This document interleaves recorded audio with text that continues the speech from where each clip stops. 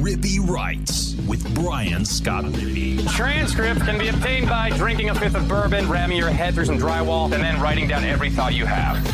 What is up on a Monday? I am Brian Scott Rippey. Thanks for tuning in to another edition of the Rippy Writes podcast. It is our Sunday SEC basketball conversation with Bracken Ray. We discussed Ole Miss's 2-0 week, including a thrilling road win, the Rebels' first road win of the season against Texas A&M, where they stand with regard to the NCAA tournament, a massive week of basketball at home for Ole Miss ahead, a look around the SEC, and a whole lot more. Buckle up. I think you'll enjoy it. Before we get to that, though, I want to take one quick break to remind you.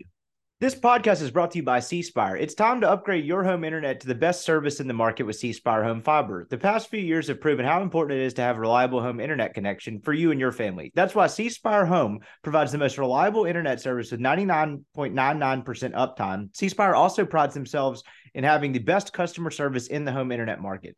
Their customer service is award-winning local service based out of the Southeast with industry-low call wait time. C Spire provides 1 gigabit and 300 megabit internet packages to homes across Mississippi, Birmingham, and the southern Alabama regions. C Spire is also proud to announce the release of their brand new 2 gigabit and 8 gigabit home internet plans. Save yourself the hassle by not waiting for your internet connection to drop with the other guys. Call or go online to cspire.com/home today to use the promo code RIPPEE, RIPPEE, at checkout for 1 month of free service. That's right. Just for listening to this podcast, you get 1 month of free service when signing up for C Spire. Check them out. C Spire, customer inspired. This podcast is brought to you by Skybox Sports Picks. Who is Skybox Sports Picks? Well, glad you asked. They're the world's best gambling handicapping website. The inventors of the Skybox Matrix Interval, an advanced modeling mechanism that has helped propel Skybox to the top of the sports handicapping industry. College basketball season's heating up. NFL's winding down. If you're trying to make a little money, make a little extra cash in your pocket, you need to go with Skybox. Their bread and butter is and has always been college basketball. I've been saying it on this podcast for years at this point. Let me lend you inside a little bit of Skybox's year-long college basketball action so far this year. They're up 24.5 units on overs on the year. They're up 0.027 units on unders, plus 19.5 units on against the spreads, and are up a total of 39 units on the year. With the $100 better per unit, you're up almost $4,000. That'd be $3,908 on the season. Don't you wish you had that? Well, you probably didn't sign up for Skybox. Check them out today. You'll find the picks package that fits your price range. Get familiar with Skybox before March Madness. Let them help you make some money on the end of the NFL season and so much more. They're the best sports handicapping site in the business. Check them out, skyboxsportspicks.com. The stats speak for themselves. And if you go online and find a picks package today and use the promo code RIPPEE, RIPPEE, you'll get 20% off any package. Check them out, skyboxsportspicks.com. All right, here's Bracken.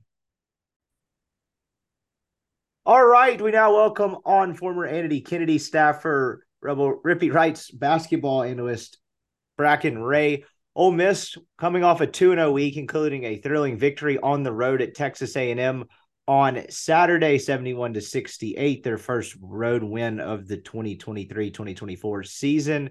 We skipped last week. I was in a wedding in remote Mexico, in which I got back after 1 a.m. It seems like the weeks we don't podcast, they go 0-2, and the weeks we do, they go 2-0. I don't know if there's anything scientific behind that, but something to monitor. Yeah. Hey, look, I guess we're the one constant variable in the conference play so far. Well, the good news for them is, if you believe in that statistic, I don't have any plans to leave the country again unless they make the Final Four. So I think we're set for the foreseeable future. But a big bounce back week for Ole Miss. They get their first road win, which is probably primarily what we'll talk about. But just kind of giving the 10,000-foot view of the week coming off the week before last, that Arkansas game felt like a huge game, and they really came out with their best punch. Felt like Arkansas really kind of wilted in the second half. Coming off of an 0-2 week, how important in the early mid-January part of this year did you view that Arkansas game for Ole Miss? Well, it kind of depends on when in your head you were looking at that game, right? I mean, in November, you think, hey, that's probably a quad one game even at home because of the success that Musselman has had over the past 3 or so years. I think more than anything, and you're seeing this with all teams, even the top four that have kind of widened the gap in the SEC, but you're going to lose games, right? And you're going to go stretches where you lose maybe even multiple games, whether, on the road or at home. And it's how you respond to that. And one of the benefits that this group has although it has a ton of new pieces, being both transfers and freshmen, they've got a lot of experience from those transfers. A lot of guys that are 21, 22, 23 years old, and a lot of guys that have either played in super meaningful games or P5 games, to where when you get popped in the mouth on the road, you know that life's not over. And there's all the as Beard says, the most important game is always the next one. So look, the Arkansas win, it was a great win. Blowing somebody out at home, I think it is probably a reflection of you playing well and them not being great and playing bad, all at the same time. But getting going against Arkansas to then have a Q1 road opportunity in College Station was a great way to respond to getting popped in the mouth a few times. And speaking of getting popped in the mouth, they got popped in the mouth early in the game on Saturday night, right? They get down, I think they all got down as many as 11 in the first half, or maybe as 9. They go on a run to close the half. That was a weird game on Saturday night. I guess kind of going into it, how much of an opportunity did you give Ole Miss to win the game? I didn't really love the matchup from, I guess, at least a rebounding standpoint, and Ole Miss's just general history on the road. Did anything surprise you in particular about the outcome of this game? The surprising part is that I did not feel like we played good enough to win. Right. To be completely honest, I listened to Beard's press conference, and he said this was not a stat sheet game. If you look, Ole Miss got out rebounded by 8.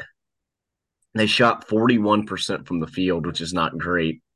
Their best stat was their field goal percentage at 73%, but they only shot 15 free throws. I thought in the first half there was a crazy high amount of turnovers in transition. Ole Miss did not have any transition points in the first half. I thought one thing they did a really good job of in non-conference was shot selection and ball reversals.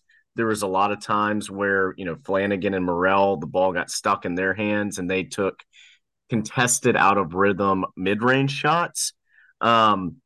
But at the end of the day, they found a way. Juju Murray, when I saw his shot last night from 3, although it wasn't, a game winner towards the end of the game, it gave me Chris Warren, Kentucky vibes. Yeah. From whatever that was, like 15 years ago. But we talked about this. We've talked about this all year. Good teams find ways to win in a variety of ways. And for Ole Miss, this was a game where you didn't play super well. It was on the road. There's a lot when you go back and watch film to be corrected, but a win's a win. And you've got a lot of momentum heading into a really big week with 2, pretty outstanding home opportunities. Yeah, the early part of the first half, really honestly, for most of the first half until the final 3 minutes or so, Ole Miss was not faring very well on the glass. You mentioned the ball getting stuck. They didn't get any sort of rhythm offensively. It looked like A&M's kind of 3/4 court-ish pressure, whether it was, I couldn't tell if it was one or 2 different types of looks, seemed to bother Ole Miss a little bit. You mentioned not really reversing the ball, taking a lot of mid-range, low percentage shots that are contested. And then all of a sudden you get a Murray 3-pointer, a Flanagan layup, another Murray 3, and a Flanagan jumper in a span of, I think, either 4 or 5 possessions or maybe 5 straight possessions for Ole Miss. You get a couple A&M free throws, and then Morrell hits the 3 in the half. It's like, how the hell did this just happen? Like, how the hell were they up 2? And it felt like the whole game was that way. And I don't know what necessarily to attribute that to, because then Ole Miss comes out in the second half and gets up 11, and then you blink an eye and there's 5 minutes left and they're down 8 again. It was a very bizarre game that didn't have a lot of flow to it. Was that just 2 teams that weren't playing well? What do you kind of attribute to the strangeness of that game? Yeah, watching it, I thought that it was just sloppy at times. The numbers don't speak to that as much as you think. Ole Miss turned the ball over 11 times on Saturday. I thought that number would have been in the mid to high teens. And then A&M only turned it over 10 times. But it just, it was one of those games where, both teams played a little uncharacteristically. Like we said, Ole Miss, outside of a few of these, Auburn and Tennessee, they've done a pretty good job of moving the ball. And right now, offensively, they're relying a lot on Juju Murray to create, and that's been fairly effective.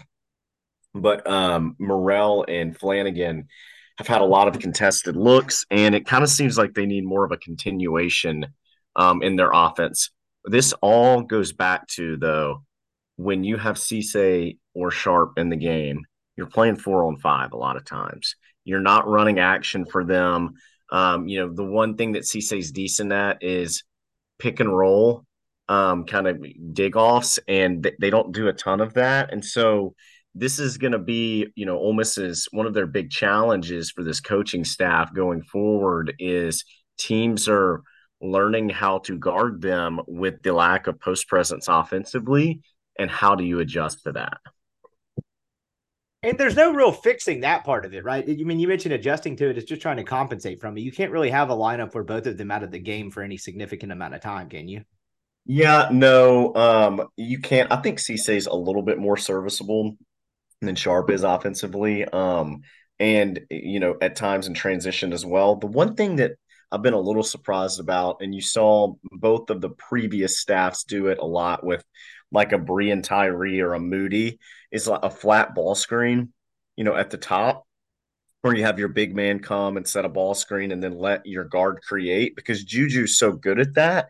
They've kind of let him create within the flow of the offense. They don't do just tons and tons of high ball screen action. But what that does also is if you bring Cisse up to the top, to set a ball screen 20 to 25 feet away from the goal, he can also roll, and he's good at, the lobs where it's just an easy bucket because he's 7'1" and his wingspan's probably like 7'5".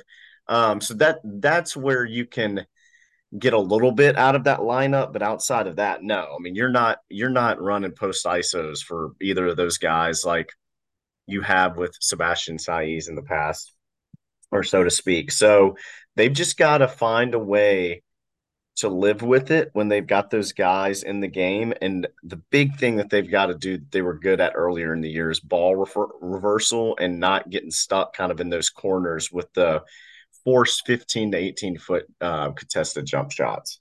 Why is the ball reversal aspect so important, particularly for this offense? You've referenced it a couple of times, but can you kind of give an explainer of why it can prevent and thwart those contested mid-range shots in particular that you're referring to? Yeah, what happens is it just becomes, if you're not reversing the ball, on side to side, it becomes a lot easier to guard because you can kind of be a little bit lazier as a defender or help more. And so what's happening is the ball's getting stuck on one side of the floor, and then you look up and there's 8 seconds left on the clock, and your wings are getting frantic. They've got to go force or make something happen. So it's a low percentage shot that's not in the rhythm of the offense.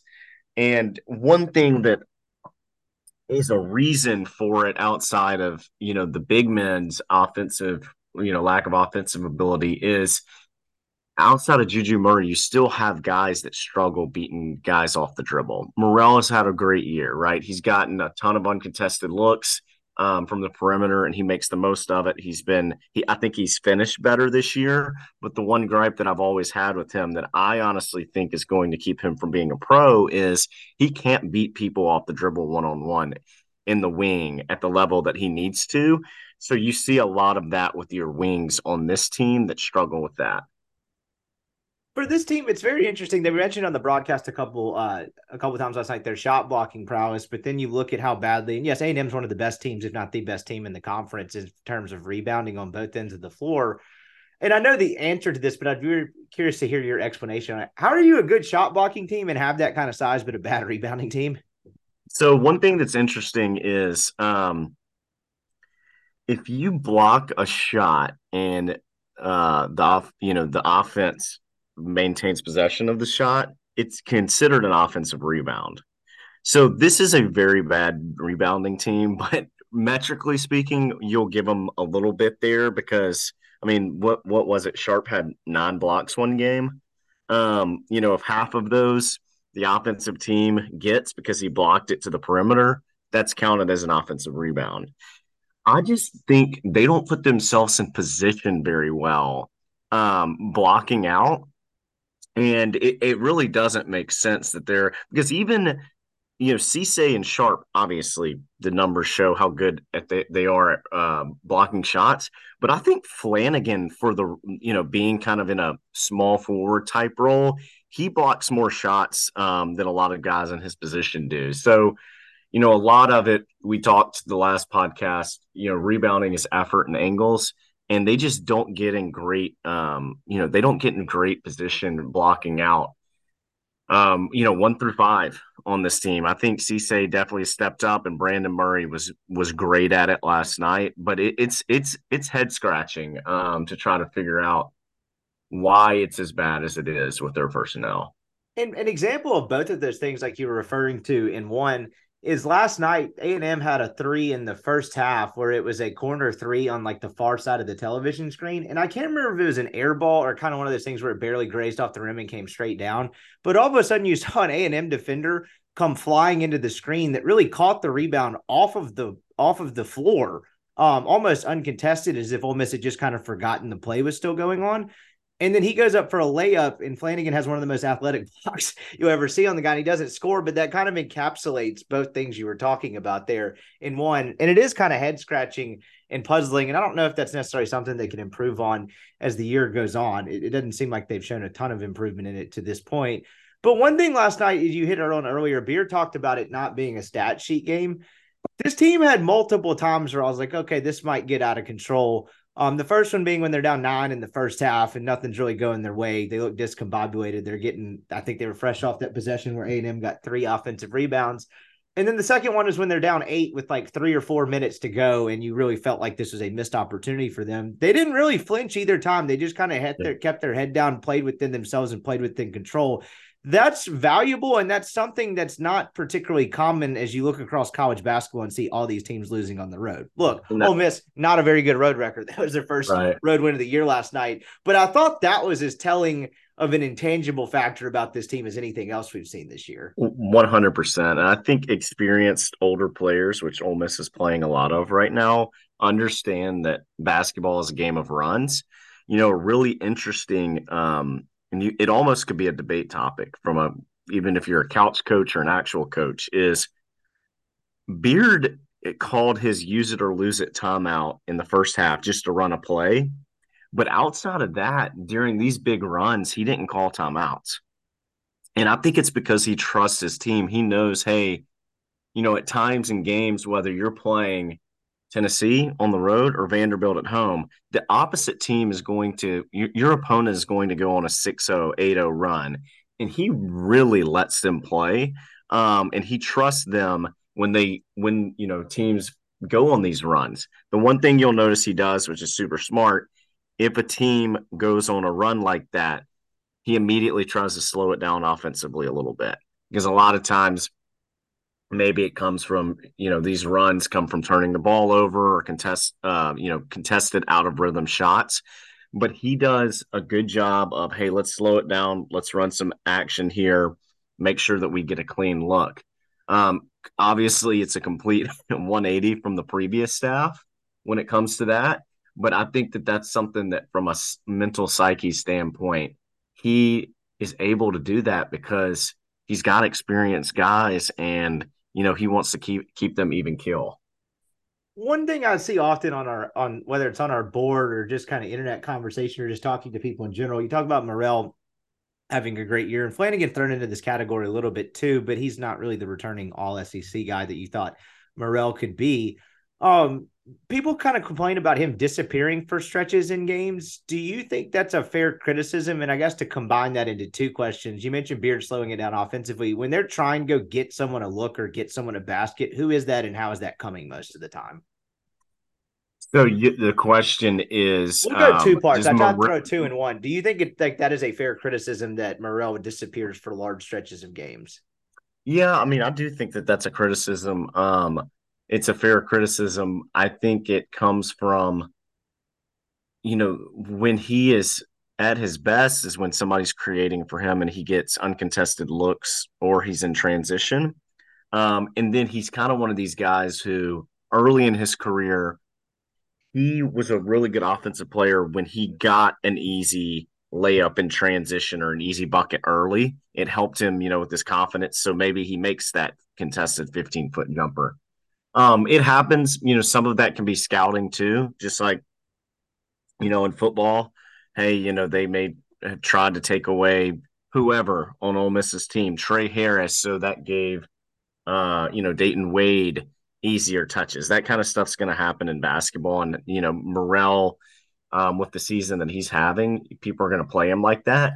When you talk about who do they go to go get a bucket, I think it's less about which guy in particular they're trying to get the ball to and more about trying to get Juju Murray to create, right? They want to get it into his hands and go make something happen. Him making something happen could be a 25-foot three. It could be him getting by his guy, throwing a lob off to the center, or what Morrell has benefited from a lot this year is him beating guy off the dribble and then an uncontested corner three. So I think that when they get in these slumps, you start seeing them try to run some quick hitters and actions and let Juju go make something happen. Hardly the first time we've talked about Juju in the year that he's had and how important he's been to Ole Miss. But I mean, we sit here in late January now with Ole Miss, above 500 in SEC play. How wild is it the fact that we're talking about that exact thing where when they need to go get a bucket, now it's trying to go through Juju Murray and let him create? Oh, I mean, he's having his best season by far in the most talented conference he's ever played in by far, right? And I think that's some to him and his talent and hit that Bronx mindset. And then it's a lot of, you got to give a lot of props to this staff and action that they're running and the confidence they have in him. So, I mean, he's quickly becoming an Ole Miss fan favorite. He played 37 minutes last night, had 5 assists, 16 points. Obviously, that 3 was huge. The one criticism I will say, though, is as Ole Miss plays more SEC opponents, especially ones with bigger guards, he does have trouble defending. As an on-ball defender, he's pretty weak on-ball defender. So Brandon Murray, being able to step up. I mean, he had 8 and 8 last night. They really need to get him going because there's going to be times in the game where they need a physical guy that can be, an on-ball defender and take the opponent's number 1 or number 2 guy out of the game. As you noticed last night, they played offense defense with Juju Murray, right? There towards the end, they would sit him on defensive possessions. So that's the one thing is if you really are looking at it from a critical eye, he's been phenomenal offensively, but he gives up some buckets that maybe some other guys on this team wouldn't. We'll get back to Bracken in just one second, but before we do, I want to take one quick break to remind you. This podcast is also brought to you by LB's University Avenue there in Oxford. If you're a Rippy Wright subscriber, that's rippywrights.substack.com. Get a free newsletter from me, plus discounted meats right now. If you're a Rippy Wright subscriber, just go in and show Greg proof of subscription. You get 3 6-ounce bacon wrap fillets for $20. It's a $40 valuation you're getting there for $20. Just show him proof of subscription. He'll get you all set up. Then go find your own favorites. It's the best butcher shop in the world. All kinds of delicious cuts and meats. Go to LB's this holiday season. It will make everything in your house better. People will be like, where the hell did you get this awesome stuff? Like LB's University Avenue in Oxford. It is a crown jewel of the South, a crown jewel of Oxford. Check them out today. LB's University Avenue. This podcast is now brought to you by MC Speech Therapy. Has your child been diagnosed with autism spectrum disorder or another developmental disorder? MC Speech Therapy offers private speech therapy from the comfort of your own home.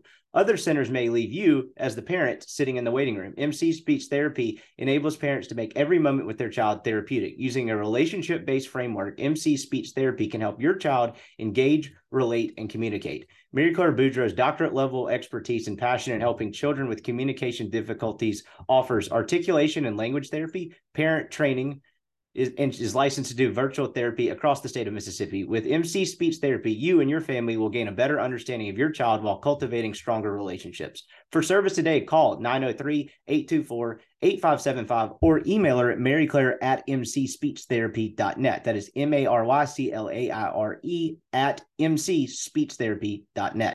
All right, here's Bracken. Goes to the last possession last night. He makes a 25-footer to give Ole Miss a 3-point lead. Wasn't necessarily a game winner. It felt like a dagger at the time, even though it remained a one-possession game. That possession itself, I'm just curious because when I was going back and looking at it later last night, I think the basketball Twitter account or X, whatever, clipped it or something. They had two guys kind of standing on the far left side of the floor. You had Flanagan lurking a little bit around the rim. And you have Morrell run from the right side of the floor to even higher up on the left side of the floor. What were they trying? There's no real screen there. What were they trying to do there? What did you see on that I call it the last possession, but the most significant possession of the game? I was trying to figure it out too, and I'm wondering if they got taken out of some of the action. But the funny part about it is, and you may have had this view as well, I was looking like at the action around the goal, and then like half a second later, I'll look up and the ball's in the air. You know what I'm saying? Morrell and Flanagan kind of in that same area until he ran so high up. Right. Like you're watching what's happening down low because it looks like Murray's supposed to be, reading a screen, kind of like how 10 years ago they used to run baseline doubles for Marshall, and you're just like zoned in on Marshall. Is he going to come off the left side, the right side? The person screening him, what's he going to do if they overplay Marshall? Well, you're looking at all of this stuff super intensely, and then you look up and the ball's in the air and it's going through the basket. So I don't think that what happened was a part of the offense, that's for sure. But it's one of those no, yes shots.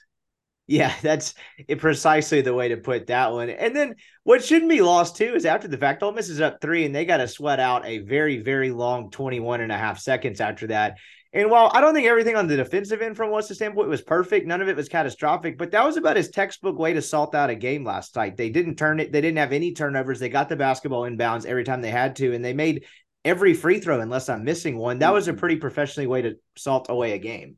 Yeah, that's the big part about it is they made the free throws. That foul, Brandon Murray's foul on Wade Taylor, I thought that was a little tic-tacky at that point in the game because they were both hand fighting. Wade Taylor does a good job of knowing how to draw fouls in situations like that. It's an old Dwayne Wade thing of kind of, leaning in and initiating the contact, but getting the foul called yourself because it wasted no time on the clock. But the big piece was, they made all their free throws. And if you miss one of those, that thing starts to get dicey a little bit. So that was that's how you won the game right there. A&M missed 10 free throws. Ole Miss missed 4. I mean, that's the game. We talk about all this other ugly stuff that happened, turning the ball over, low field goal percentage. Ole Miss did shoot 42% from 3, which is something that throughout the year, this has been a better perimeter shooting team than I thought that they would be. But that whole game came down to free throws. It did. And Ole Miss came out on top with a massive, massive road win because of it. And looking ahead real quick, you get Mississippi State in the Pavilion on Tuesday night and then Auburn in the Pavilion on Saturday afternoon. Seems like a massive, massive week of basketball for Ole Miss as the calendar then turns to February. They've been very good at home. They have not lost at home. What do you make of this week and how important it is for them? Because there is a world as great as Auburn is. We talk about how hard it is to go on the road and win. There is a world where you look up and Ole Miss is 6-3 in conference play at the halfway point. It's a huge week. And both of these teams that Ole Miss is playing this week are a lot better at home than they are on the road. Even splitting this week would be really nice. The one thing I was telling somebody about this week, I've gotten to watch State play a few times recently. I think Ole Miss actually matches up pretty well with them. Now you got to play good, and I'm a big Chris Jans guy. I think he's an elite basketball coach. But the reason I say that is Ole Miss has struggled with teams that have big, long, athletic guards, and State plays a lot of smaller guards right now in their lineup. And so I think that that's going to be to Ole Miss's advantage. They're going to have to, make Hubbard inefficient as possible. And then the Tolu Smith matchup, that's going to be a tough one for Ole Miss. I'm interested to see how they guard that. But it's a big week for Ole Miss. And from a defensive standpoint, the chess match between Jans and Beard should be a good one. Do you see that game being played in, granted, hopefully a much prettier fashion, but do you remember the game at Starkville last year before the wheels like officially came off for Kermit, whereas like if anyone scores 40 here, they're probably going to win the Yeah. game? Do you sense a similar type of game? Yeah, I mean, I could totally see it, but you never know. Like sometimes in these super defensive matchups, the teams shoot like 50% from the three, and then the game's in the 80s, right? So I no, I do think it's going to be a defensive chess match. Every bucket that you get is going to be well earned. Both of these coaching staffs are really good, at scouting their opponents. And look, this is a pivotal game for both teams if they want to go to the tournament. Both had huge quad one wins that they're coming off of on Saturday. Rivalry games always can get a little bit weird. So it's gonna be exciting for sure.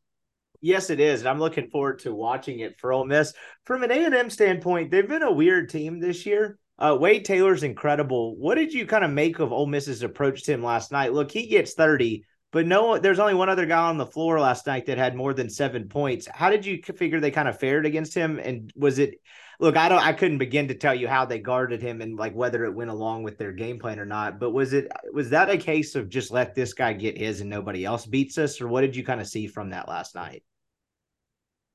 Yeah, outside of Taylor, they're not just super talented offensively. I think their bigs do a really good job at rebounding. And Coleman, and then the other guy who's the other guy that played at State? It was a Garcia. One of those guys played at State a few years ago as Yeah, well. But Anders Garcia. yeah, that's right. That's right. So they do both do a good job on the boards. But I don't know. I think Ole Miss lost Taylor, a few times throughout that game. But then he also had 12 to 15 points that were just tough shots that you just kind of drop your head and you're like, yeah, good. I mean, good shot there, contested look. So he's a ball player. I think he's a pro. And last night he sure lit it up. For Ole Miss going into this week with both quality of opponent, again, having these two games at home is massive for them. But is a split a win if you go 1-1 this week? How do you kind of Yeah, look at that with the two opponents? yeah. I think. I think if you can get one this week at least, that would be great. And you know, Auburn's going to be a quad one win. State's probably going to end up at the end of the year being a quad two win, but they've got, I think, out of the next four games, three are quad one opportunities, and then State's the quad two. So you really need to be, what would it be, 5-4 going into next week if you split?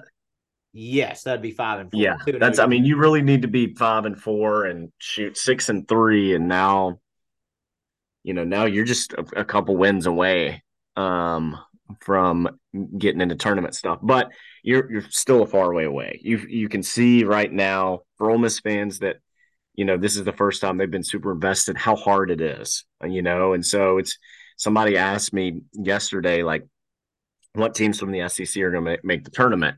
Well, there's four that you can kind of put ink on, right? Alabama, Kentucky, Auburn, and Tennessee. But outside of that, I mean, it's really hard to tell. It is really hard to tell. I think you'll get three or four more additional bids because of how many top 50 net opportunities there are, and Vandy really being the only awful team. I mean, Arkansas is pretty bad as well, but night in and night out, how hard it is to get wins. So Ole Miss getting to that 9 or 10 mark is, I think, what it's going to take. We didn't do a podcast the week for us, as I mentioned. I was out of town and I was at the wedding, so I did not get to watch much of the Auburn game, which was a shellacking from start to finish. Just a real quick look at that one before we let you go for the week and regroup with this on Sunday again. What happened in that one? Is there any reason to believe Ole Miss could make that fare a little bit differently in Oxford? Yeah, I think Auburn's just really good at home, and so Ole Miss, unlike on Saturday, there were times where Auburn went on runs and Ole Miss did not respond to it well. Um, the thing that was kind of interesting about that game to me is the rebounding was not super off. I think it was those teams were tied with rebounding. Ole Miss may have even had the rebounding advantage in that game, but Auburn did a really good job of speeding Ole Miss up and turning them over.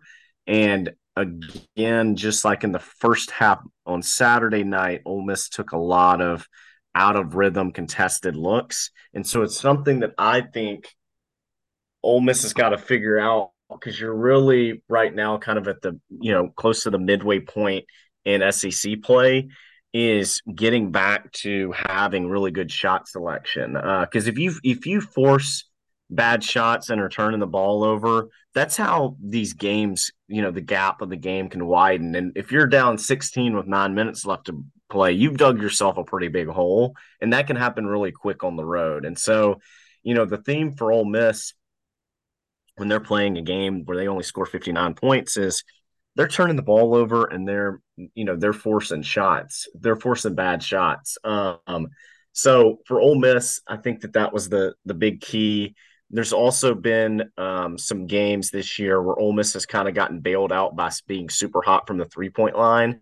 At the Auburn game, they go 4 for 17 from three. So it was just kind of a recipe for disaster for Ole Miss and had a lot of similarities to the Tennessee game earlier this year.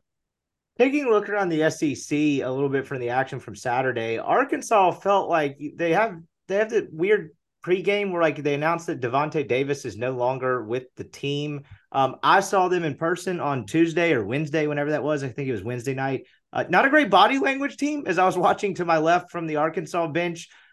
This felt like a little bit of a kitchen sink game for them. They mucked it up.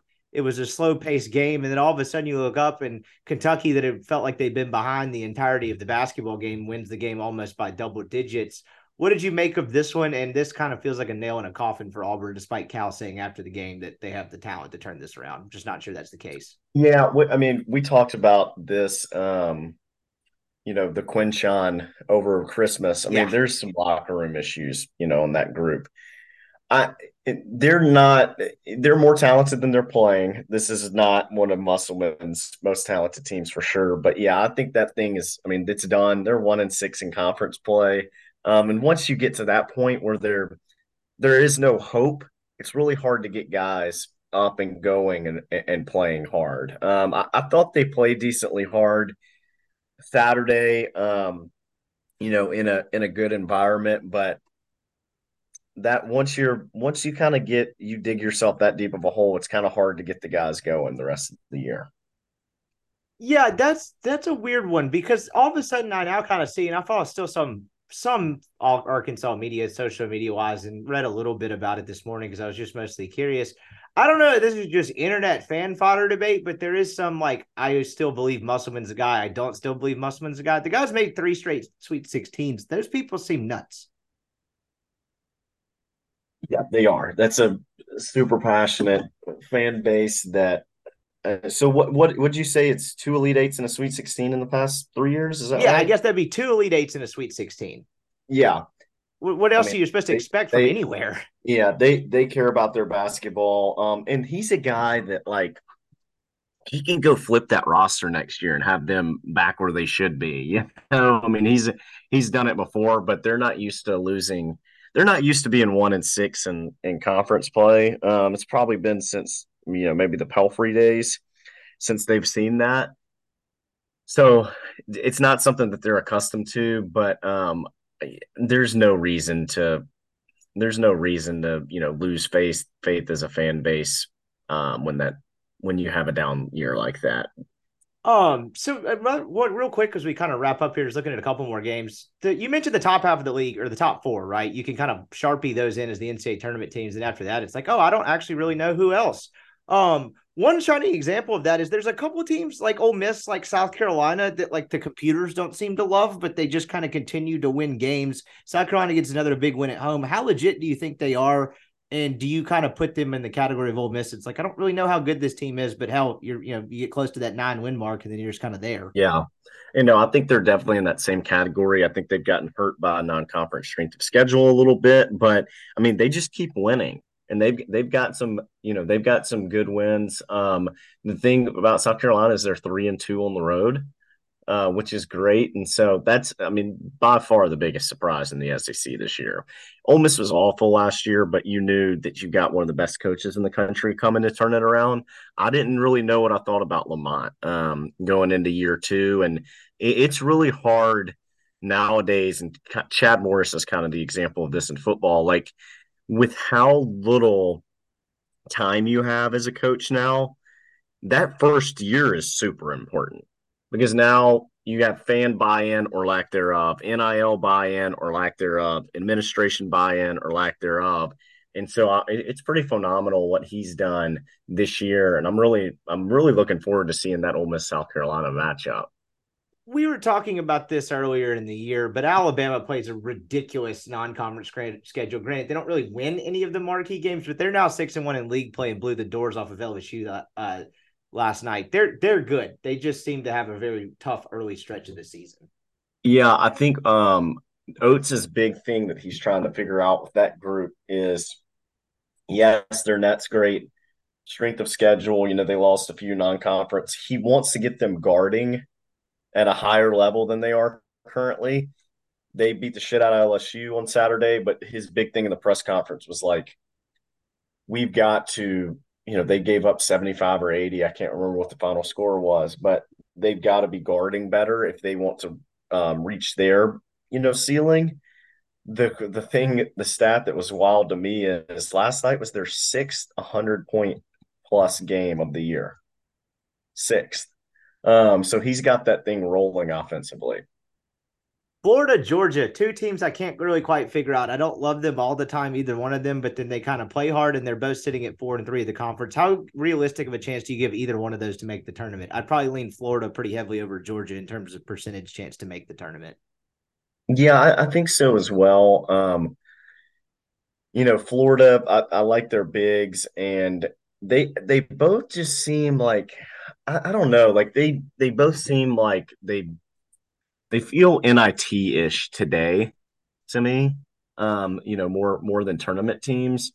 I'd like to see Florida do it on the road a little bit. They've only won one, excuse me, they've only won one road game this whole year.